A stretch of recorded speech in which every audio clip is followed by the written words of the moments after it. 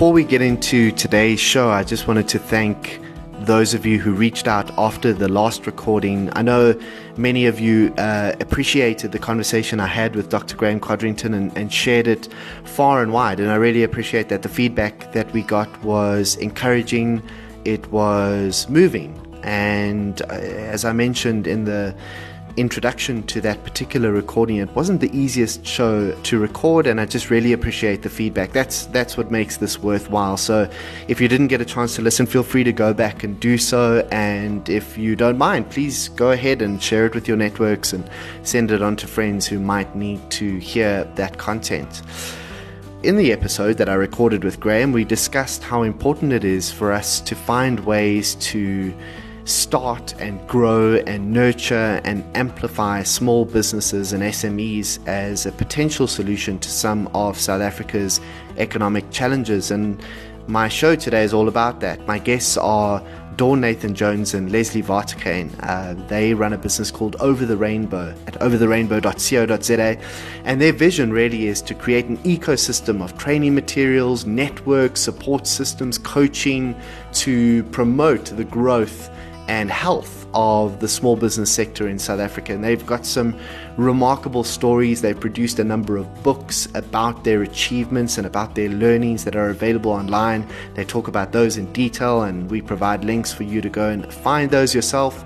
But really just an encouraging discussion around how easy it actually is and how easy it should be to support, whether you're a corporate or an individual or a network of businesses or an entrepreneur yourself, the small business ecosystem around you. I really left this conversation feeling excited, feeling motivated, and feeling pretty optimistic about our chances if, of course, we can find a way to support the small businesses that prop up our economy.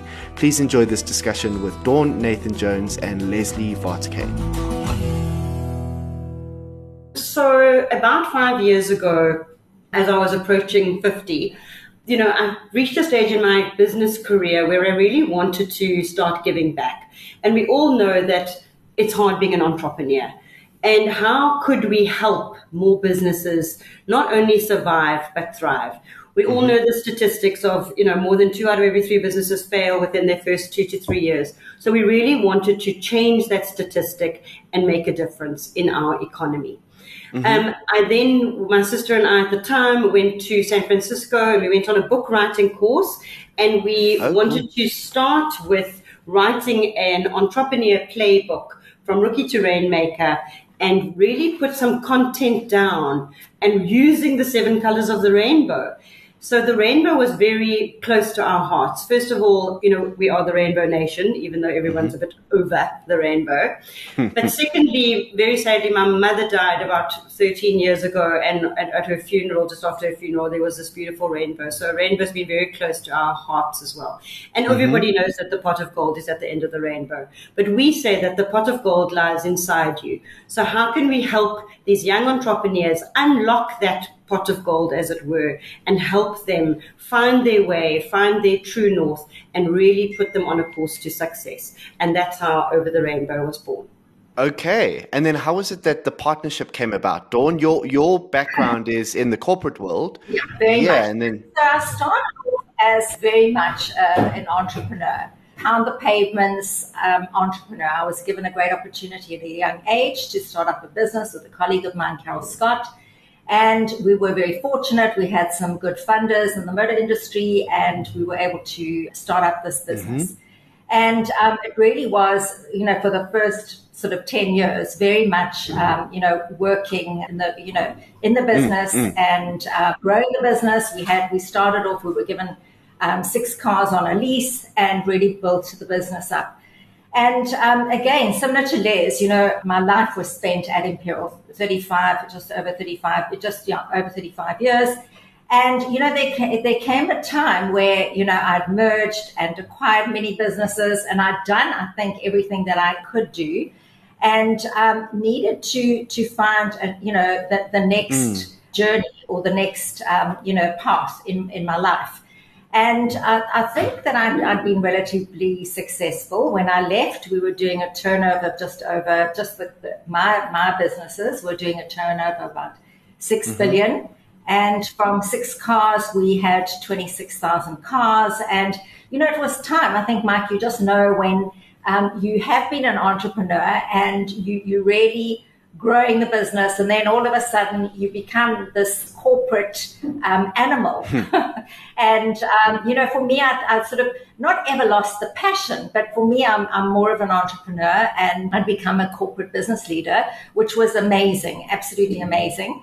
But I just felt that at 55, I needed to also move on and find a place. And I always say, I talk about, the 3 phases of my life in particular. The first part where you're learning, and that's, up until your 20s. And I did that very successfully and learned as much as I could on the ground with Imperial. And then, you spend the next phase of your life earning, not just earning financially, but earning respect, earning your position at the boardroom table. That was an incredibly exciting phase of my life. And then comes the returning, part where you need to take what you have acquired, the learnings, the experiences, the failures, and, give that back to others.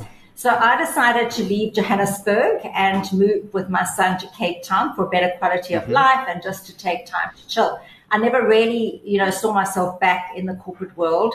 But I then was given a role in Shark Tank. Mnet approached me, and Shark Tank they just acquired the franchise for Shark Tank in South Africa. And that gave me an opportunity, to look at entrepreneurs from a totally different perspective. I'm sure, yeah. Not only in terms of investment, but what it is we're lacking in this country in terms of, what entrepreneurs know. They have a passion, they follow their passion, and they think this is going to be like a great, successful business. And that taught me a lot, and it really opened my eyes to what we need to be teaching entrepreneurs in this country. And so when I moved to Cape Town, I started doing a little bit of work with a couple of startups. I had a few investments. And then over a short time, I sort of bumped into Lesley. And if you know Lesley, how energetic and how passionate she is. And so, I invested in the business, and the rest is history. We've done incredible projects together. Lesley keeps me on my toes. I keep saying, but Les, I've come to Cape Town to enjoy life. But, it's about your attitude towards the world. And I think you never stop learning, you never stop giving, you never stop growing. And I think, that has always been my philosophy in life, just to see the world from a different perspective. It's fascinating hearing you talk about the transition from that earning to returning phase of your journey.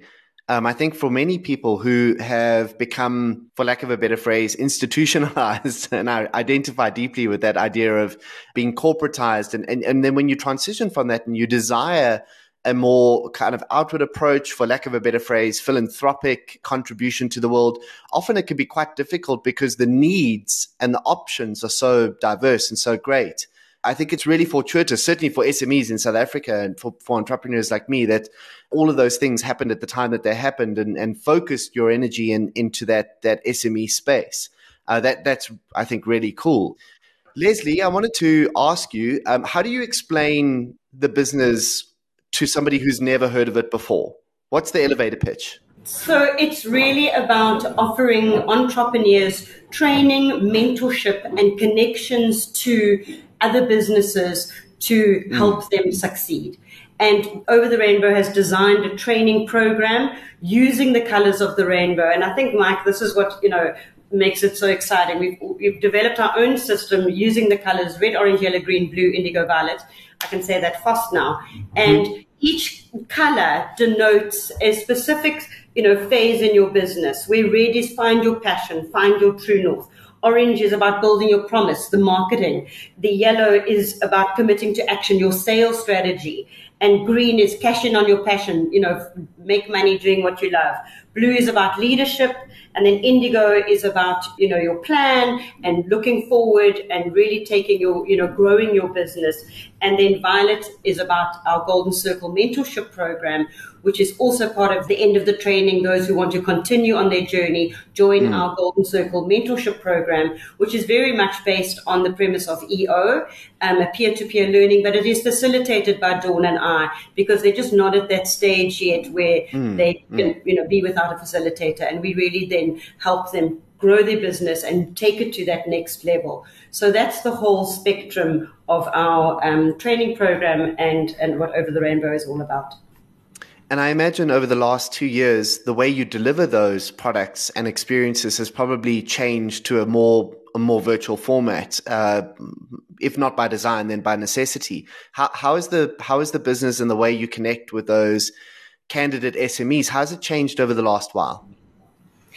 So, at first, when the pandemic first hit, Les and I were devastated because 2020 last year was supposed to be our best year. We had some massive corporates that we had signed up doing really large scale entrepreneur projects, working in relatively rural communities, finding young entrepreneurs, unlocking their passion, and then taking them through this training program. And at the end, it built up to very much like a Shark Tank type of situation where we had judging, and then we would have a couple of winners, and really exciting. We'd done it the previous year, but last year was on a very much broader scale. We had so much work cut out for us.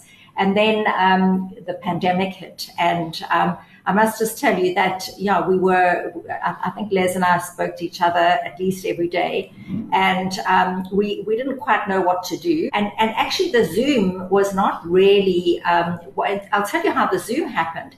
Les phoned me the one day deep in lockdown, and she phoned me, she said, Dawn, we've got to be doing more. And I said, I know we've got to be doing more, but like I'm making sandwiches and I'm feeding people and I'm trying to change the world. What more do you want to do? And she said, let's write a book. Let's write a book about hope, about people that are doing things that are extraordinary in these times of absolute uncertainty, devastation, fear, anxiety, and so, like I said, are you mad, Les? Like, how are we going to do this? And it was just fortuitous because what happened is, we did know about Zoom briefly, but what we then did is we got a hold through Les's network, through my network, through people that I'd met in business, through young entrepreneurs that I'd been mentoring, and we actually went through our network, and within a couple of days we had over 20 people who were prepared to be part of our book, to tell us the stories of what they were doing. And they were all relatively small businesses, Mike, small businesses that really had to transform and really had to pivot and do something totally different, really had to adapt to the situation. And we really wanted to mark the point in time, to leave a legacy in terms of, what were you doing over this time? And just, learning from it, because we tapped into people who were doing unbelievable things, like really incredible things. So the Zoom, and having virtual engagements really came through the book, where we managed to get every single person that we wanted to come into our book. We didn't want large entrepreneurs. We didn't want the major companies, because those people really hadn't felt the same impact than the smaller businesses and the small entrepreneurs had felt. Many of them had lost their business overnight, from doing a turnover of maybe 300,000-400,000 a month to zero revenue. And so it came through that, through literally using Zoom. And it was just such a powerful mechanism, firstly, to connect with people who were all in different places and who actually had time for us. We managed even to have Julie Madansela, who was the forward in our book, to pin her down. No one could say, I'm sorry, I'm in a board meeting or I'm traveling, because you weren't doing anything. You were in your home. So the book really was a great project that was, I must say, Les's brainchild, that really developed into something incredibly powerful from the point of view it gave us a great platform to talk to people and also to share the stories of these small businesses. And these small businesses didn't really have the platform or the means to, many of them, some of them certainly did, but the means to spend money on advertising or to tell people about what they were doing. So we really did get a lot of publicity. Many of them have been on shows, on TV, on radio stations. They've been in webinars. And we hope that we've been able to bring some hope not only for those 27 people who we interviewed, but for small businesses. If there was just one nugget that they could take out and say, wow. But every one of those people just learned how to adapt, how to transform, how to take action. And they were all just so passionate about what they were doing that they just weren't prepared to just see it all go. It was quite emotional. We had some really sad interviews, and not all of them there was a silver lining, but there were lessons. There were great lessons. And I think out of the book, there must be over 100 lessons that we've learned from the book. So that's one of the great projects, and that's how our business then moved to a digital space. Yeah, and we've been running training programs. In fact, I would say more than we ever ran before when we were doing it in person. We're doing webinars, we're doing talks, we're doing mentorship, we're doing peer-to-peer mentorships, we're doing so much, and it's just like given our business a whole new window, an opportunity that maybe we didn't see before.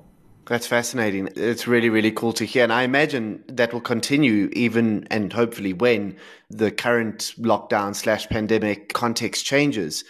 Lesley, when you think about the challenges facing entrepreneurs today, and I mean, a lot of this is widely spoken about and understood.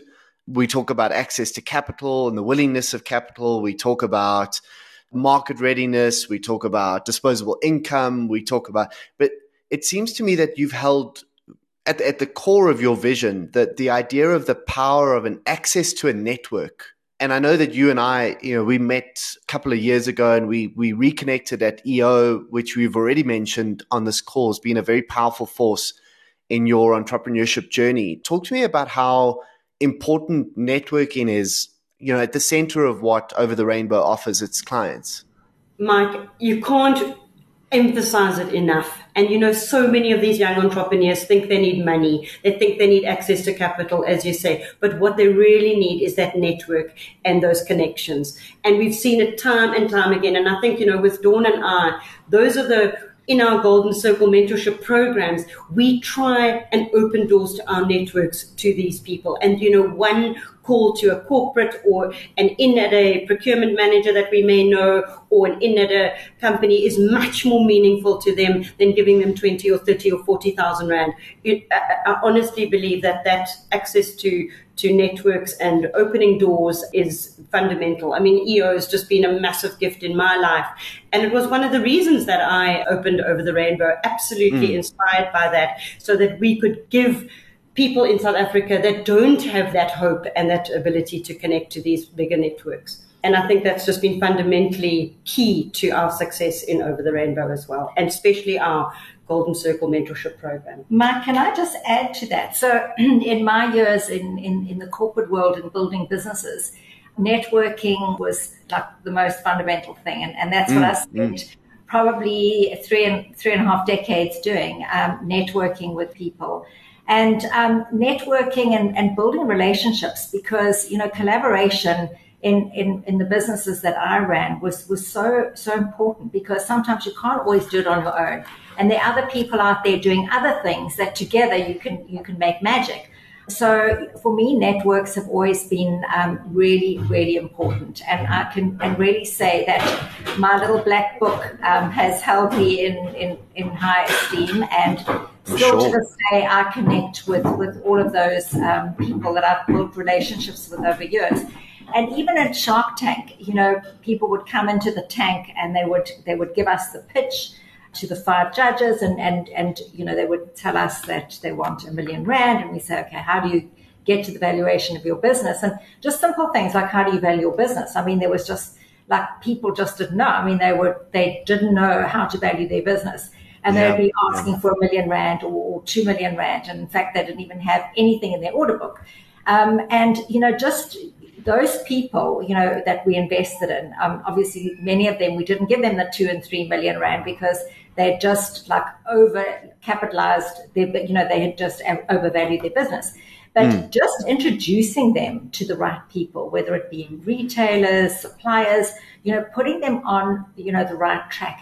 And just one telephone call, picking up one telephone call and saying, I've got this great entrepreneur who really just needs the door open. And it's just because so many of these young people, they don't have the contacts and they haven't, built the years and years and years of relationships. And so for us in our golden circle, many of the businesses at the end have used so many of our networks that we put them on to people. Or many of them, we've actually made them do it. You go and you phone them because it's much easier if they take full accountability and ownership. It's the only way they learn. So yeah, the power of networking is just so key. Yeah, if you think about it, breaking into networks, finding those networks, exposing them, connecting to them, that must be one of the hardest things to do as an up-and-coming green entrepreneur who hasn't necessarily enjoyed the benefits of a privileged upbringing or been exposed to opportunities that, people who were born into family businesses or family networks might have been. But it also, on the flip side, as hard as it is to get into a network, it costs nothing to give someone access to it. So there's this real, if you think of it, there's this real imbalance between how hard it is to get in and how easy it is to give. It costs me nothing to facilitate an intro.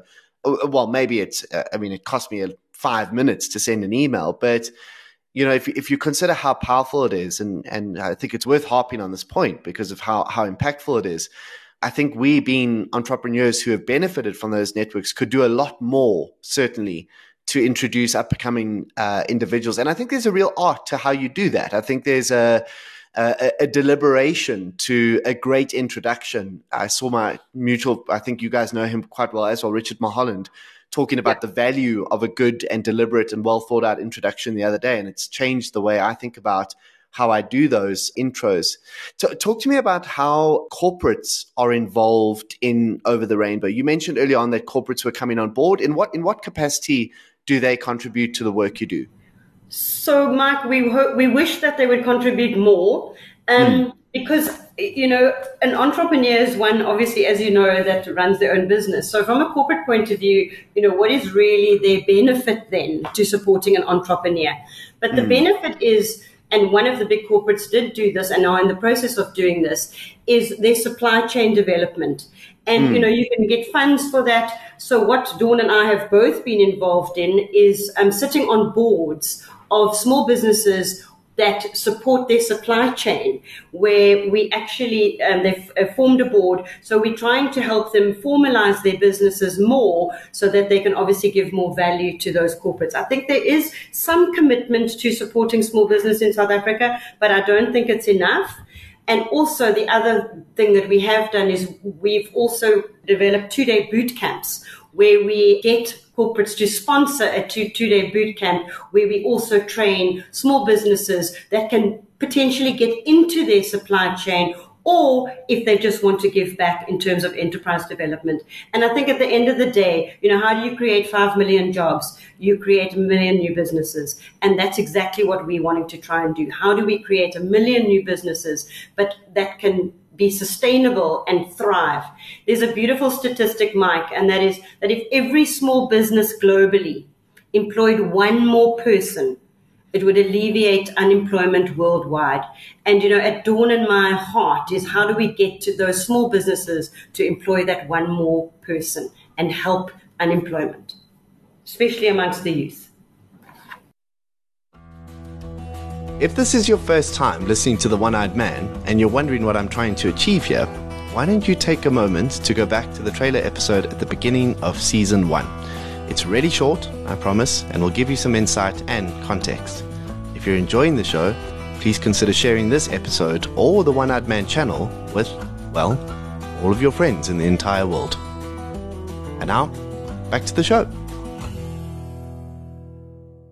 I mean, at risk of generalizing here, my experience certainly of my work with corporates in the space related to entrepreneurs and SME development, often the motives are purely around compliance, regulatory tick boxes. And I think one of the things, and this has come up time and time again in conversations that have happened during the pandemic, one of the shifts from a leadership perspective, and I certainly hope from a corporate leadership perspective, has been a deeper appreciation for the connectedness of our economy. And none of us can afford to think of what we do or the value we create or the businesses that we run in isolation. We have to think of it in context. We have to think of it in terms of community and neighborhoods and the multiple ripples that our organizations make far beyond the four walls that we build around them. Dawn, in your time in the corporate environment, did you ever get the sense that there was a kind of a tension between building the business in such a way as to benefit the shareholders, which is the primary function, I guess, of any corporation, and the sense of being invested in the broader community and those concentric circles, those ripples outside of your four walls? How did you deal with that tension in the business? So Mike, coming from a business that started literally at grassroots level and then worked its way up, and we listed maybe 26 years ago. And so there was a lot of pressure on us in terms of the scorecard, in terms of, giving back to communities. And I must say, through my time at Imperial, I was very, very fortunate that we were left to really design our own projects. And our projects were designed around education and designed around the youth. And those are the things that spoke to our heart. So, for example, there were schools. And in fact, I was on an Imperial webinar to celebrate the 50th library that we've opened up in rural schools. And, those 50 libraries have just brought about so much in terms of educating young people, because they don't have money in many cases to buy shoes to wear to school, let alone to buy books to read. So we were very, very fortunate that, we understood, and our shareholders understood, purpose over profit. And it's just amazing that I always feel that when you do give back, it comes back.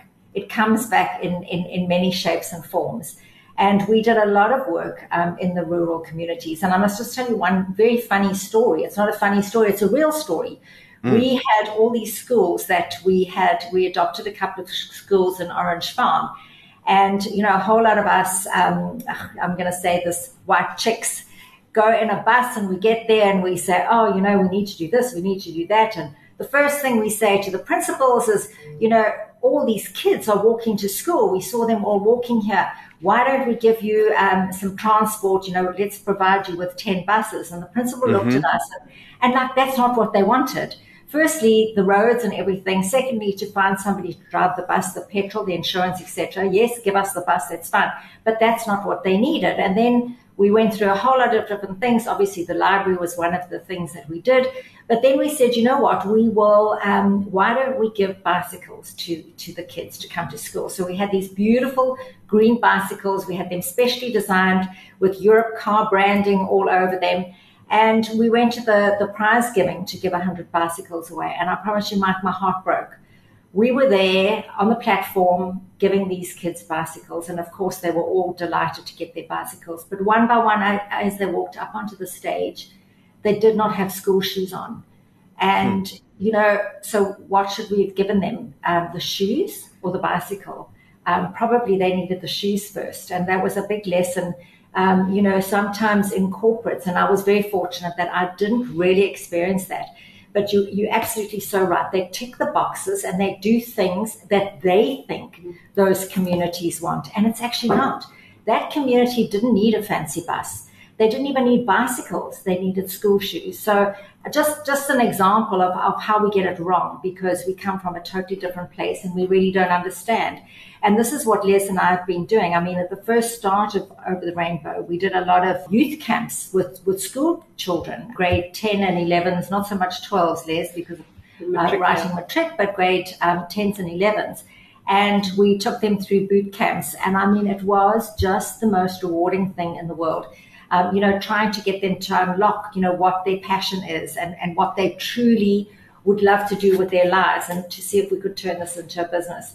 And it was just the most incredibly rewarding, meaningful project we've ever done. But unfortunately, we needed corporates to assist us in terms of, because it's very, the logistics and everything. And it's just such a shame that we haven't let go of the project. We still do it, but there's just so much need, and it's just a tip of the iceberg in terms of what needs to be done. But these children or young adults that we worked with actually didn't even know what it was to be an entrepreneur. We taught them from basics, how to start up a business, how to take a small little thing, a problem that they have in their community, and turn that into a business. And there were some incredibly, incredibly awesome ideas that they had. So unless you're working in those areas and really understanding at the heart and core of what their issues are, it's very difficult to throw your ideas on others. You make such a pertinent point, Dawn, around the difference between helping and facilitating, which is also a lesson that I had to learn. I did a little bit of work with Partners for Possibility around their business leader and school principal co-mentorship, co-leadership development program, which I think was a beautifully designed program by Dr. Louise van Rijn, who's actually also been a guest on the show. And I had to learn that, because I'm an entrepreneur and because I grew up in a certain context and see the world a certain way, I've got a hammer, and generally I look at every problem like it's a nail, right? And when we think about how to help, especially in a place that is as complex and complicated as South Africa can often be from an economic perspective, we always look at it with a specific angle, an entrepreneurial angle. And while I do believe that SMEs are the key to our economic success and future, I think it's not so much about telling them how to run their businesses, which is what I'm hearing you saying. It's about creating the support for them to identify the real needs in their communities, in their contexts, rather than kind of through our context, because our version of how to design a business, how to deliver a solution, it might not always be the best version for different contexts. I think it's such a great point around the role of mentor in a place like ours. It's very different, I think, if you're looking at it through like a Silicon Valley lens. Every business in Silicon Valley needs to be mentored the same way. It's just like, get as much money as you can and get as many users as you can and worry about revenue later. But those types of equations don't work in other contexts. So exactly. I think the challenge to business leaders is, don't try and solve the problems of these SMEs. Create the environment, the support base, the foundation for them. Yes, to solve it for themselves. And also, Mike, just to your point, that every single one of the areas, working in Cape Town, I've been shocked because I know Soweto, I know Orange Farm, I know Alex very well. But you come to Cape Town, Langa is very different to Guguletu, which is very different to Khayelitsha. But I want to bring you to a point, and very similar to the shoes and the bicycles. Les started, again, was the brainchild of an incredible project called 67 Logos, which is something, on Madiba Day, Mandela Day, we all spend 67 minutes doing something to give back. And I just want Les to tell you about this project, because it really is just around the corner. And again, it's really giving back in a very different way to, taking cupcakes and cookies and balloons. Les, maybe it's your story. Maybe if you could share that with Mike. I think please. 4 years ago, Mike, exactly, it's very similar to Dawn's story. We also went into the township and exactly as Dawn says, a bunch of white chicks, and, delivered soccer balls and coloring in books to this little school. And we all thought we were doing our thing. And I must be honest that at the end of that day, the soccer balls were popped, the coloring in books were colored in, the hot dogs were finished, and I never felt so empty in my life. And I'm like, what are we doing?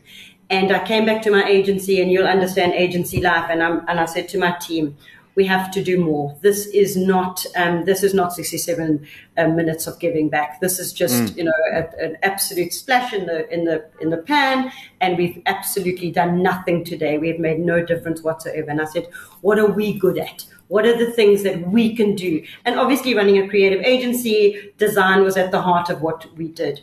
And that's where we came up with 67 logos. So for the past 3 years, Mike, we have run a 67 logos campaign, and giving 67 logos to 67 small businesses. So we've done over 200 logos to date.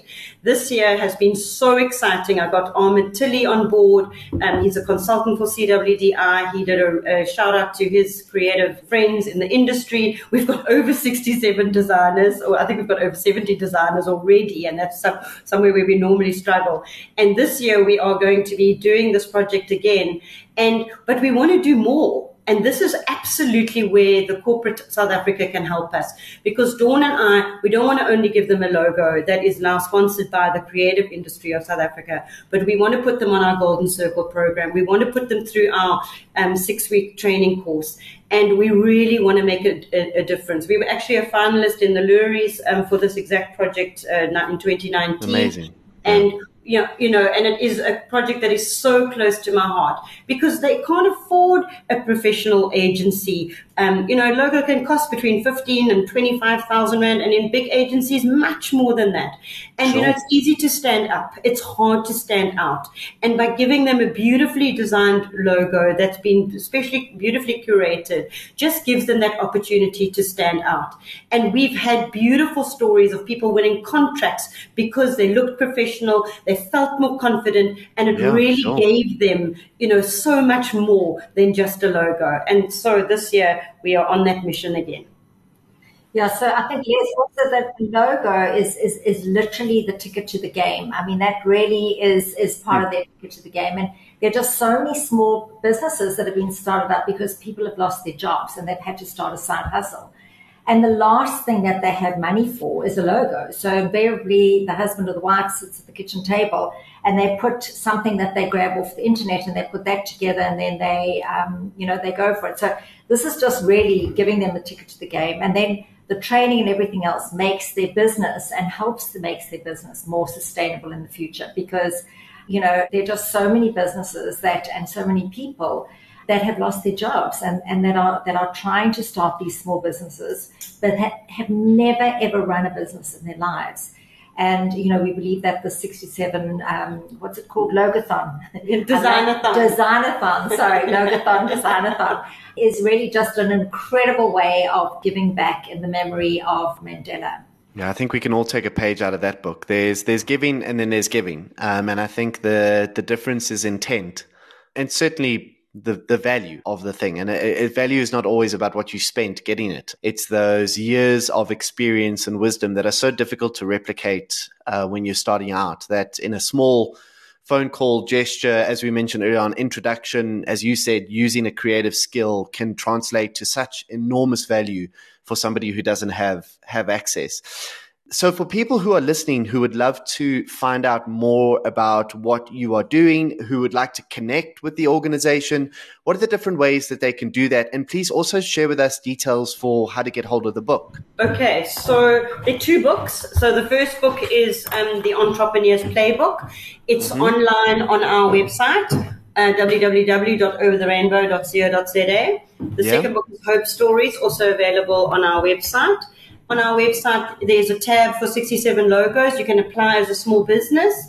You can apply as a designer, although we do have enough designers. But if we get more designers and we get more small businesses, we'll do more than 67.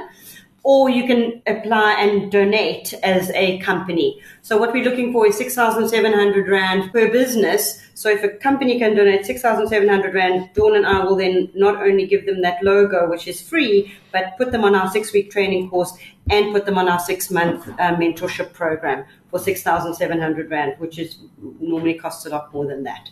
And that's how and then obviously on our social channels, on Facebook, we are Over the Rainbow -entrepreneur. And then on Instagram, we are OTR_entrepreneur. Amazing. Thank you so much. I know you're both extremely busy. The fact that you take our time to have a chat with me on the show, and not just chat to me, but inspire and encourage. I admit, waking up this morning in the dreary cold, I was feeling a little bit low on energy, but feeling really motivated, inspired. encouraged after this conversation. There's always more to do, as you say, Lesley. It should be your tagline, I think. There's always more. And I just want to thank you on behalf of all of us, both entrepreneurs and business people, for the efforts and the intention behind your work. Thank you, Mike. Thank you so much indeed. And it really has been great chatting to you.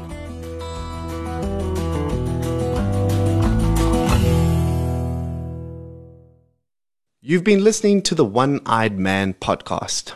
I'm Mike Stopforth, an entrepreneur, writer, and public speaker, deeply curious about discovering better ways to lead and better ways to live in an increasingly complex world. I find the best source of these ideas is the experience and wisdom of interesting people who are taking unconventional approaches to solving the world's most compelling problems. If you'd like to hear from someone I haven't yet spoken to, visit mikestopforth.com. Click on the podcast link and send through your suggestions. A big thanks to the Solid Gold Podcast Studios in Johannesburg, South Africa for making this production possible. And remember, in the land of the blind, the one-eyed man/person is king. You've been listening to another production from Solid Gold Podcasts.